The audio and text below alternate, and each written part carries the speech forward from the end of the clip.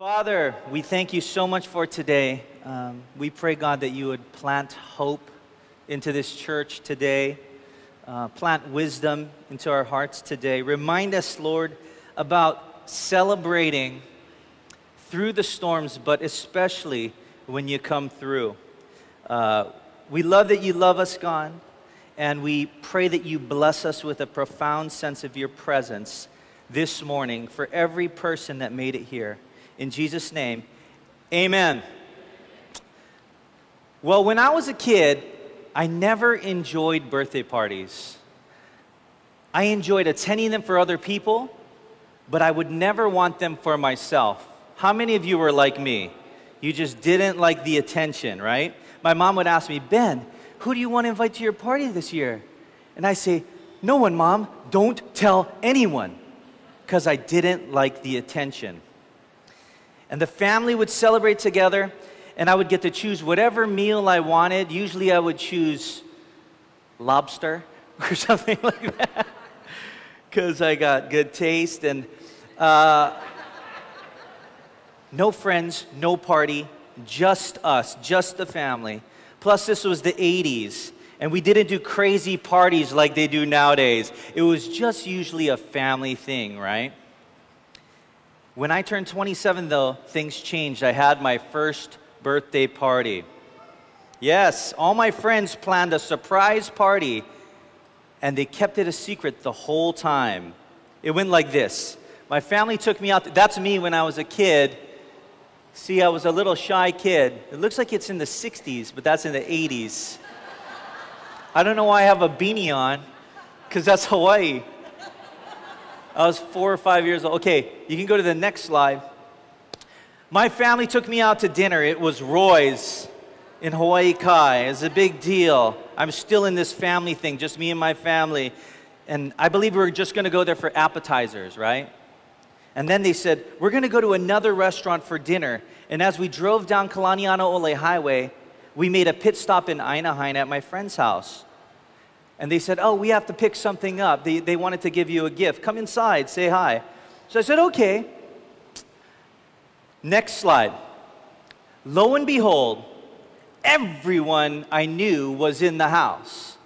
I was shocked. Surprise! And I was like, because I hate being the center of attention.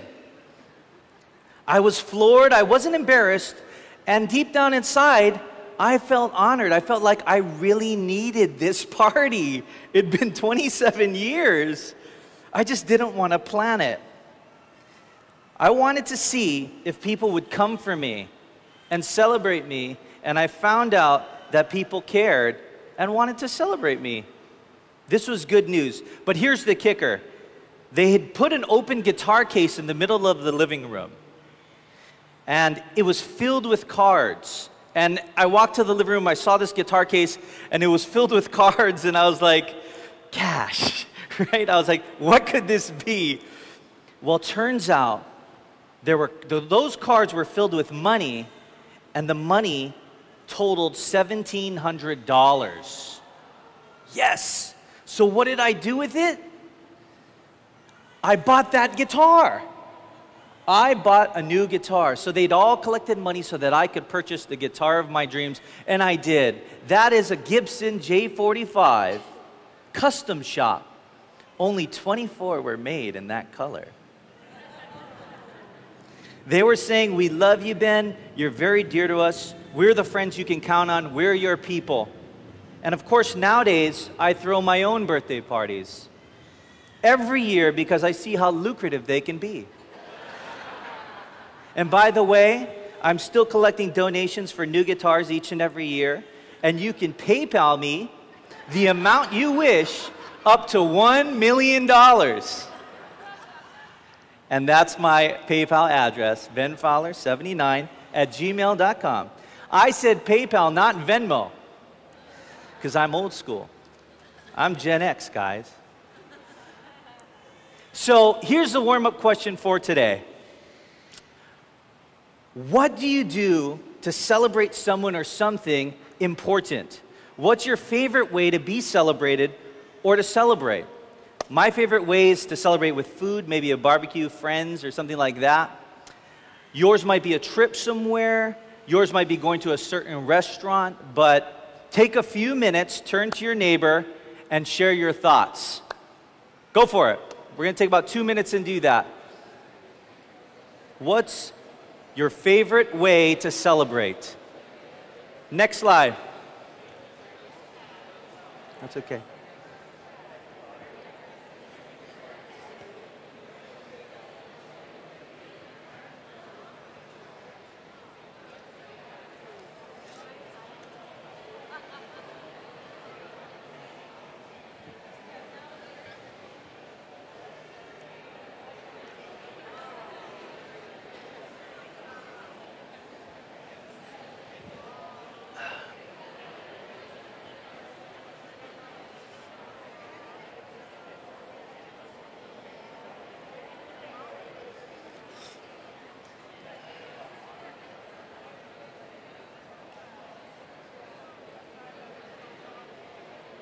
How are we doing?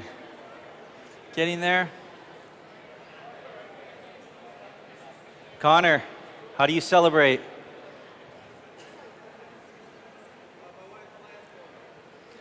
Okay, so I asked Connor how he celebrates. He said, my wife does the planning for me. So how do you celebrate him?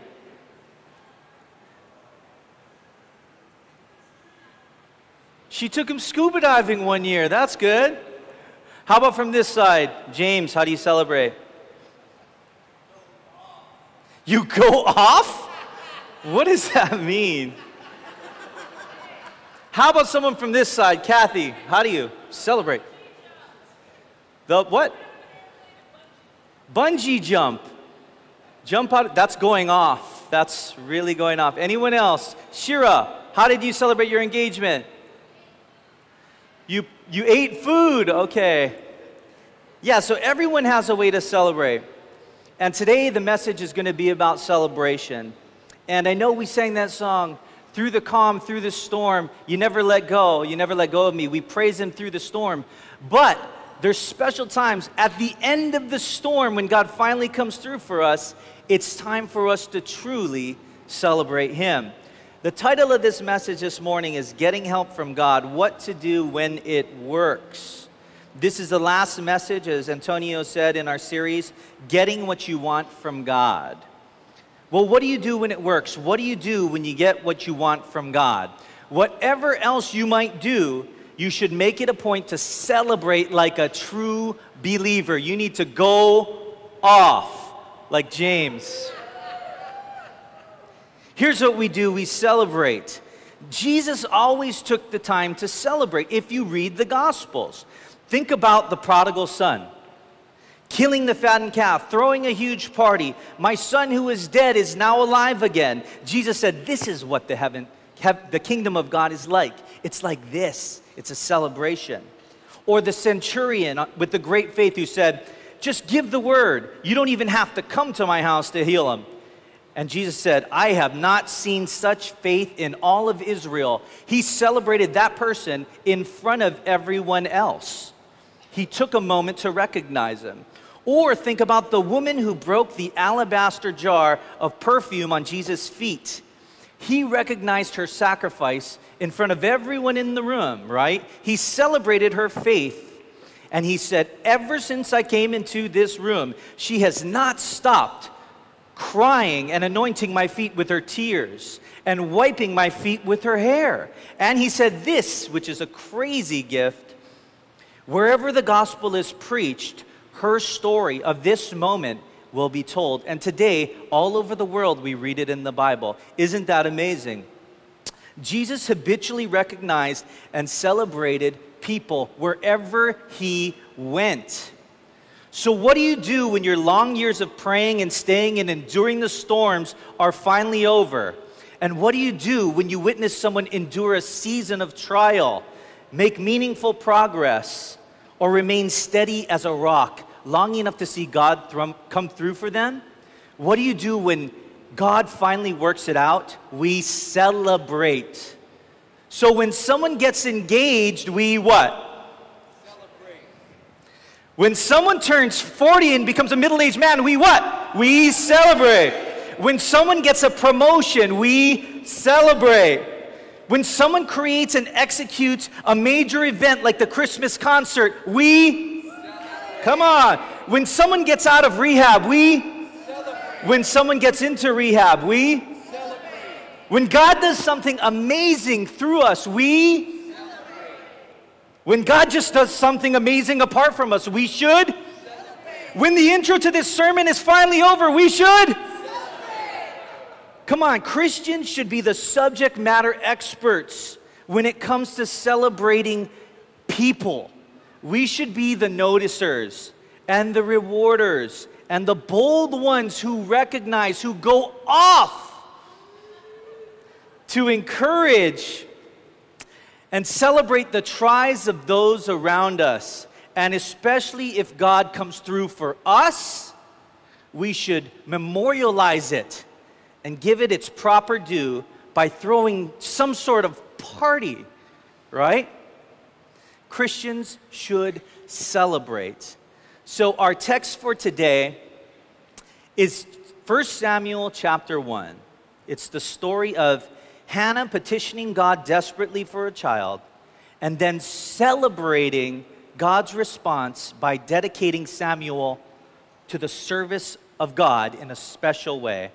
And this story is a years-long battle that ends with the triumphal birth of a very special son. And I want to invite up Arwen Jackson to take us through it. Will you welcome her up, please? You can come up. Use that? Sure. And Arwen did a great job this week at Ohana Group. We read a scripture of the week, and I said, wow, what a powerful reading voice. Much better than mine. So I asked her if she'd be willing to read our passage today. So, Arwen. All right. Can you hear me all right? Yeah. Thank you. I love reading scripture. It's one of my favorite things. Hopefully it's one of yours. Just want to give a little preface for you. The passage we're reading through today, it is the entire chapter. So you're going to have to listen to my voice for a good bit here. And it's up on the screen, and I really encourage you to lean into this. There's a lot of details in this chapter, some that are never even gone back to within the chapter. But follow along with me and kind of just let it roll over you. Look at what God is bringing up to you in the passage and what things seem out of place or amazing or are nuggets that you never saw before. And thanks for letting me guide you in this. So 1 Samuel chapter 1. There was a certain man from Rethaim, a Zuphite, from the hill country of Ephraim, whose name was Elkanah, son of Jeroham, son of Elihu, son of Tohu, the son of Zuph, an Ephraimite. He had 2 wives. One was called Hannah, and the other Peninnah. Peninnah had children, but Hannah had none. Year after year, this man went up from his town to worship and sacrifice to the Lord Almighty at Shiloh, where Hophni and Phinehas, the 2 sons of Eli, were priests of the Lord. Whenever the day came for Elkanah to sacrifice, he would give portions of the meat to his wife Peninnah and to all of her sons and daughters. But to Hannah he gave a double portion, because he loved her and the Lord had closed her womb. Because the Lord had closed Hannah's womb, her rival kept provoking her in order to irritate her. This went on year after year. Whenever Hannah went up to the house of the Lord, her rival provoked her till she wept and would not eat. Her husband Elkanah would say to her, Hannah, why are you weeping? Why don't you eat? Why are you downhearted? Don't I mean more to you than 10 sons? Once they had finished eating and drinking in Shiloh, Hannah stood up. Now Eli the priest was sitting on his chair by the doorpost of the Lord's house. In her deep anguish, Hannah prayed to the Lord, weeping bitterly. And she made a vow, saying, Lord Almighty, if you will only look on your servant's misery and remember me, and not forget your servant, but give her a son, then I will give him to the Lord for all the days of his life, and no razor will ever be used on his head. As she kept on praying to the Lord, Eli observed her mouth. Hannah was praying in her heart, but her lips were moving and her voice was not heard. Eli thought she was drunk. He said to her, "How long are you going to stay drunk? You put away your wine." "Not so, my lord," Hannah replied. "I am a woman who is deeply troubled. I have not been drinking wine or beer. I was pouring out my soul to the Lord. Do not take your servant for a wicked woman. I have been praying here out of my great anguish and grief." Eli answered, "Go in peace, and may the God of Israel grant you what you have asked of him." She said, "May your servant find favor in your eyes." Then she went away and ate something, and her face was no longer downcast.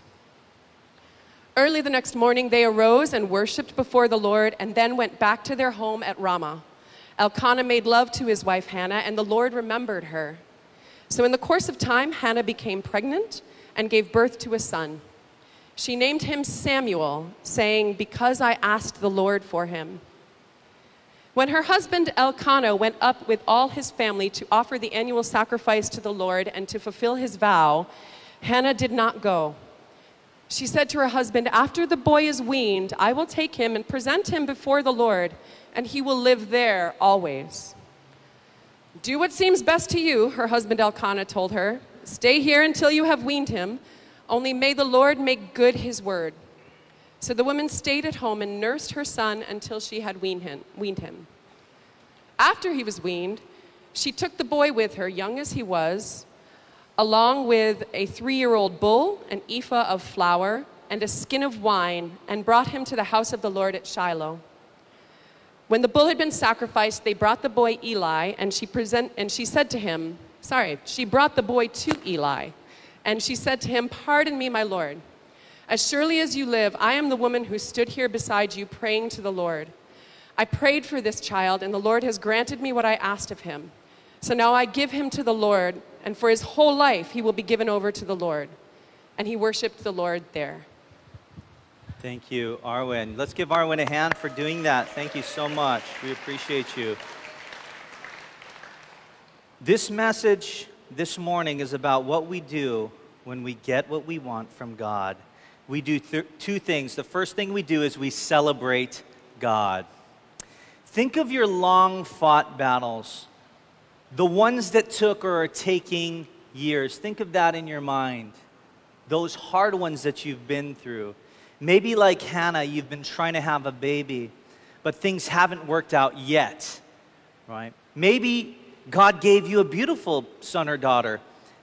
After years of waiting, that could have been your long, hard battle. Or maybe you're still single and you're still waiting for God to come through. Or maybe God provided someone for you at the Christmas concert last year. Maybe, just maybe, you're fighting something like cancer right now. Or maybe you've already fought cancer. Maybe your business had a few years in the red and you're trying to get back into the black. Well, Hannah and her husband had been trying for years. And to exacerbate the situation, her husband had 2 wives. Think about that, Shira. And one of the wives was gloating non-stop. Things were not only not going good, she had someone else reminding her of it every step of the way. And to be honest, if I were to look back on all of the different years-long battles that I've faced in my life, I've probably had 3 or 4 of them. And you probably have had maybe a little bit more if you're a little older than me, or maybe a little less if you're a little younger than me. And I'm around the age of the middle-age 40 number, just like Pastor Antonio. So I've had about 3 or 4 years-long battles. But I have a hard time thinking of a situation in which I've celebrated God in a meaningful way, Him coming through for me after my long, hard battle. Now, I've said thank you, and I've told my friends in Ohana Group, and we all gave God a clap offering. You know the clap offering? Let's give God a clap offering. Come on, guys. That's what they always say, you know. Something huge happens, and we go, "I'll give Him a clap offering, yay." And I did that.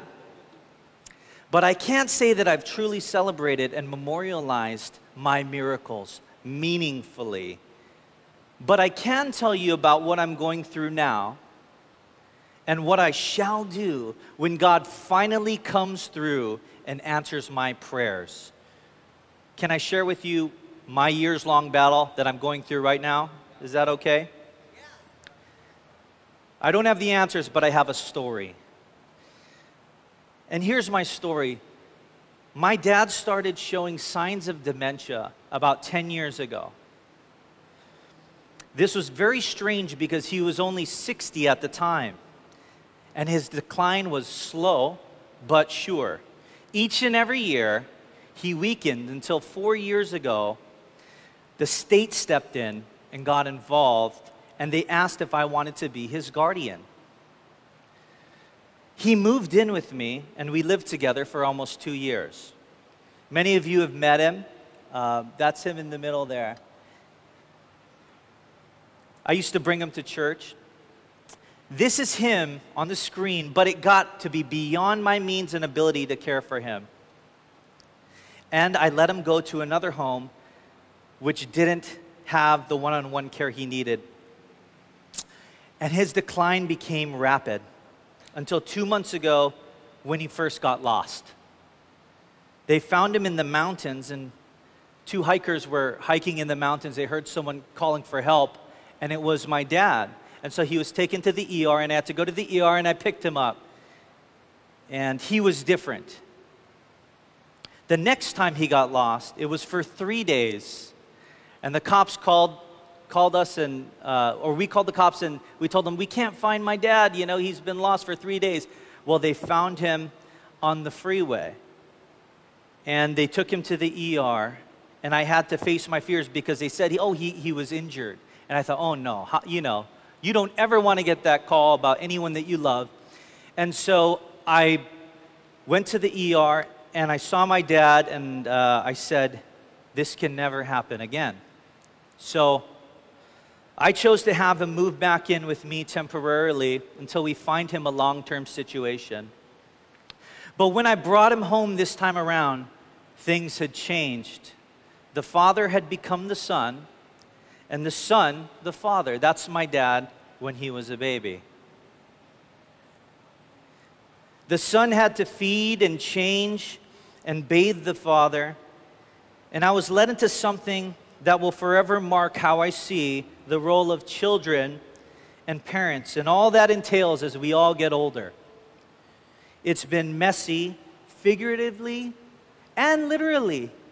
I now know the importance of latex gloves and borax. Remember borax? It's from the 50s. And I'm not a perfect son. If he could tell you everything I've said to him, you would know that. But I wanted to share a page out of the Dementia Diaries with you, if that's okay. And here's something that happened the other day. And this is somewhat of a snapshot of what it's like living with my dad. So I know I'm not supposed to take a nap in the middle of the day because he needs 24/7 care, and if I leave him alone for 5 minutes, he could be messing with something that's not good for him, like eating a pound of bacon, raw. Well, it was like 3/4 of a pound.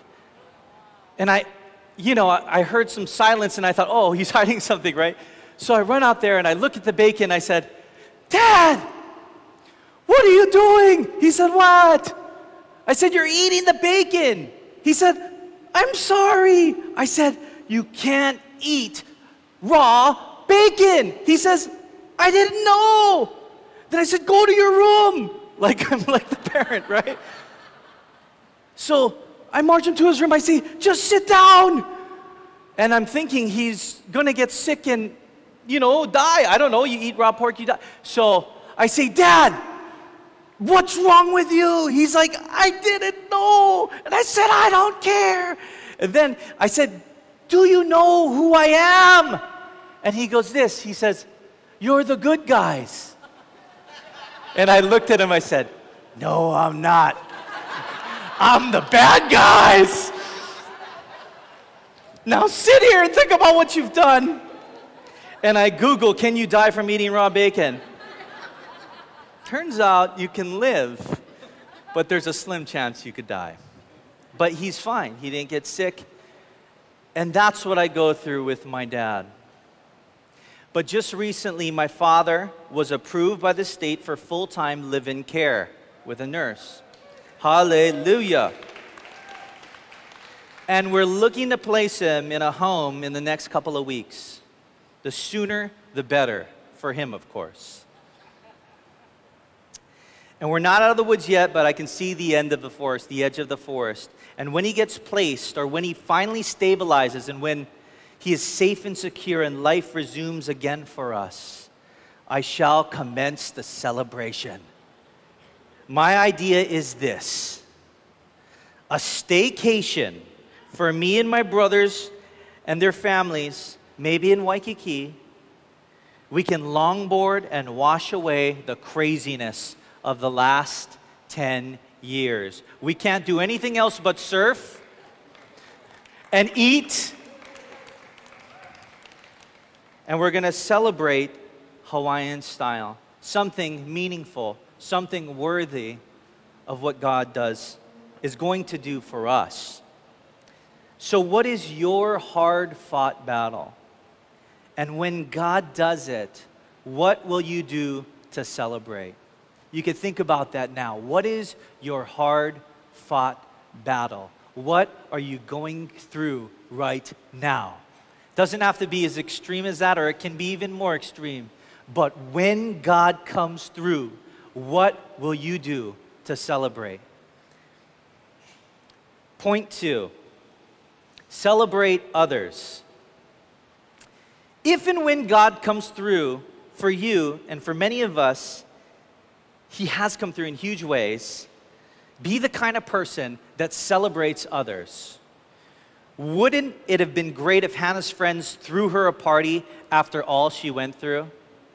Or what if they said, I also want to throw in a bull with you. I got a bull. And you know, 16 bulls. They march down the street like a parade, and they all give it at Shiloh. What if they said, I've witnessed your faith through the years, and I'm proud of you, and I'm going to stand beside you. It's so much better fighting your battles with people by your side. Isn't that true? Here's a story I heard that illustrates this point well. And this is a story, one of my favorite stories told by Tony Campolo. Some of you remember him. He's from the 90s. He was a speaker, a conference speaker. He was kind of like Francis Chan, but 25 years ago. And he would always come to Hawaii. And this is an experience he had while visiting Honolulu. Okay, so I'm going to tell the story. And it really relates to our body, our specific DNA at Blue Water. So a sociologist named Tony Campolo from Philadelphia, he's also a sociologist, was visiting Honolulu to give a few lectures at the university. And after a long night of teaching, he was staying in Waikiki. He decided to get a late night snack. And I mean a late night snack in one of those seedy diners on Kohio Avenue, if you remember those. This was some time ago when those diners were on Kohio. It's hard to find them now, but it was 3:30 in the morning. Drinking his coffee and eating his donut. I know you're thinking, wow, that's really late. Into the room comes about 9 prostitutes. And they sat down on either side of him, and he tried to disappear. And one on his immediate right said to her friend, hey, tomorrow's my birthday. I'm going to be 39. And her friend said, so what? Do you want us to sing happy birthday to you? You want a cake? You want us to throw a party for you? Hey, look, I'm not expecting anything, she said. Why do you got to put me down, And then she said with a crack in her voice, I've never had a birthday party my whole life. I don't expect to have one now. That did it. Campolo was sitting there, and he waited till everyone left. And he called to Harry, the owner of the diner. Harry, do they all come in here every night? Harry said, yeah. The one next to me, he said, Agnes, said Harry. Yeah, tomorrow's her birthday. What do you say we decorate this place? And when she comes in tomorrow, we have a birthday party for her, because I heard her say she's never had a birthday party her whole life. And Harry said, that's brilliant, Tony. Hey, Jane, he called to his wife. Jane's the one in the back, she did the cooking. He says, he wants to throw a party for Agnes. And I thought, sheesh, wow, this is getting out of control. But it's great. And Jane comes out and she grabs my hand and she said, you know what, Tony, I got to tell you this. You wouldn't understand because, of what she does. But she's one of the good ones. She's one of the caring ones. She takes care of all the people who come to our diner at 3:30 in the morning every single night. Well, Tony said, look, I can decorate the place. And she said, oh, no. Oh, well, if you want, you could decorate the place. And then he said, I'll also bring the cake. And then Harry said, no, wait. I'll make the cake. That's my thing. And so he got there 2:30 the next morning. And Tony had bought the crepe paper from Kmart and strung it across the back of the restaurant and made a big sign. And it said, happy birthday, Agnes. The place was awesome. Jane, who does the cooking, got the word out on the street so that by 3:15, every prostitute in town was squeezed into this little diner. We're talking wall-to-wall prostitutes and Tony Campolo, the preacher. And Jane and Harry, of course. Jane, who does the cooking, got the word out on the street. It was packed, and 3:30 in the morning, the door opens, and in comes Agnes and her friends. He got everyone poised, right? Everyone ready. And the minute she walked through the door, we all yelled, happy birthday, Agnes! And they all start cheering like mad. I've never seen anybody so stunned in my life, said Tony. Her knees buckled. They steadied her and sat her down on a chair. Here, Agnes. And they started singing, happy birthday to you, happy birthday, dear Agnes. And when they brought out the cake, she lost it. And she started to cry. And Harry just stood there with the cake. And then in the silence he said, all right, Agnes, knock it off. Blow out the candles, Agnes. And she tried, but she couldn't. So Harry blew out the candles. And then he handed her the knife and said, okay, Agnes, now this is when you cut the cake. You cut the cake, Agnes. Hurry up, cut the cake. And so she sat there for a long moment, and then she said to Tony, hey, mister, is it okay if I don't cut the cake? What I'd really like to do is take the cake home and show it to my mom. He said, well, it's packed, and we're all waiting for you. But it's your cake. So she stood up and said, I'm going to go. And he said, do you have to do it now? She said, I just live 2 doors down. Let me take the cake home and I'll bring it right back. So she picked up the cake and pushed through the crowd and out the door. And as the door swung slowly shut, there was this dead silence. And the whole crew was stunned at what was going on. He didn't know what to say. Tony was sitting there. And finally, after a few uneasy moments, he said, what do you say we pray? Can we pray? So all the prostitutes and Jane and Harry all bow their heads to pray. And here it was, a sociologist preacher leading a prayer meeting with a bunch of prostitutes at 3:30 in the morning in a diner in Honolulu. And this is what he prayed. He said, God, would you deliver her from what the filthy men had been doing to her? He said, would you give her back everything that had been taken from her? And when he finished the prayer, he said, amen. And there wasn't a dry eye in the place. And then Harry was right in his face. And Harry says, hey, mister, you told me you were a sociologist. You're no sociologist. You're a preacher. I know who you are. What kind of a church do you belong to? And it was one of those moments when the right words just came to somebody. And he said this. He said, I belong to a church that throws birthday parties for whores at 3:30 in the morning. And Harry said, no, you don't. No, you don't belong to a church like that. Because if you did, I would go to a church like that. That always gets me every time. And wouldn't we all join a church like that? A church that throws birthday parties for whores at 3:30 in the morning.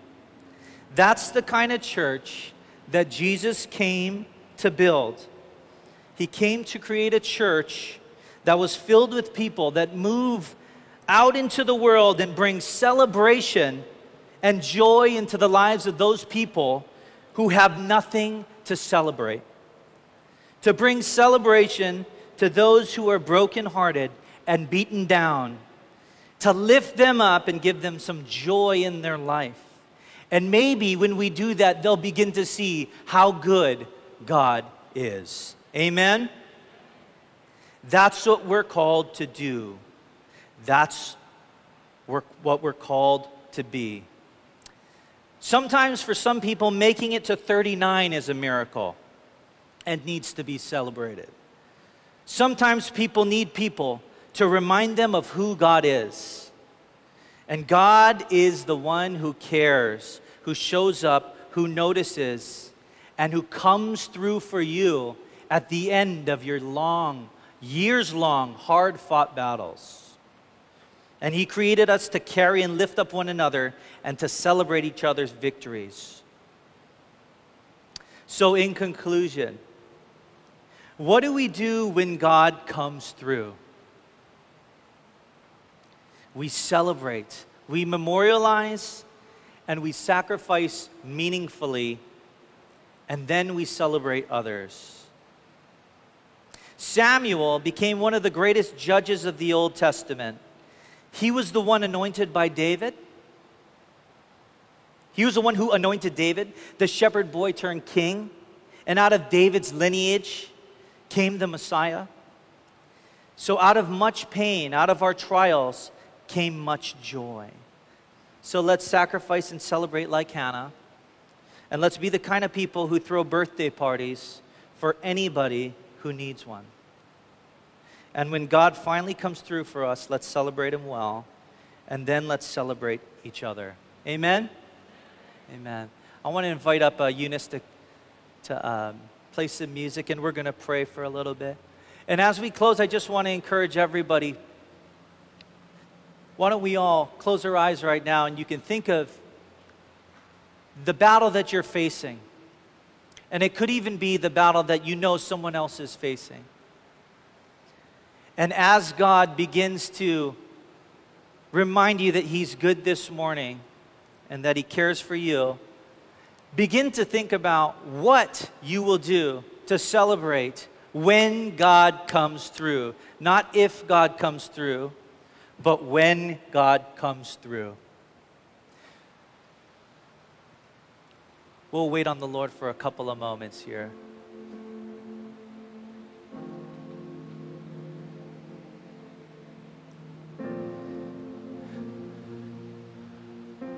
God, many of us today are dealing with different things that we've been walking through and praying for many, many years. Some of us have come here today that are in the heat of the battle. And some of us today are just at the beginning and we need strength. Will you come, God, and will you come and remind us who you are this morning? You're the God who heals. You're the God who comes through. You're the God who never fails. And so today we just want to say, all of us here in this place, God, that we know that you care for us. We know that you're looking out for us. And we pray, God, that you would come through swiftly.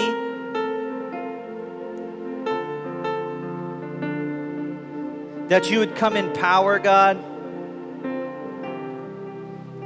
And that you'd redeem and turn these situations into miracles and things that we can talk about later. Lord, we thank you that you've made everything possible in your name. And so today, God, we take the posture of hope and expectancy and faith as we close this morning. We love you and we thank you. And everyone said, Amen. Now will you give God a clap offering?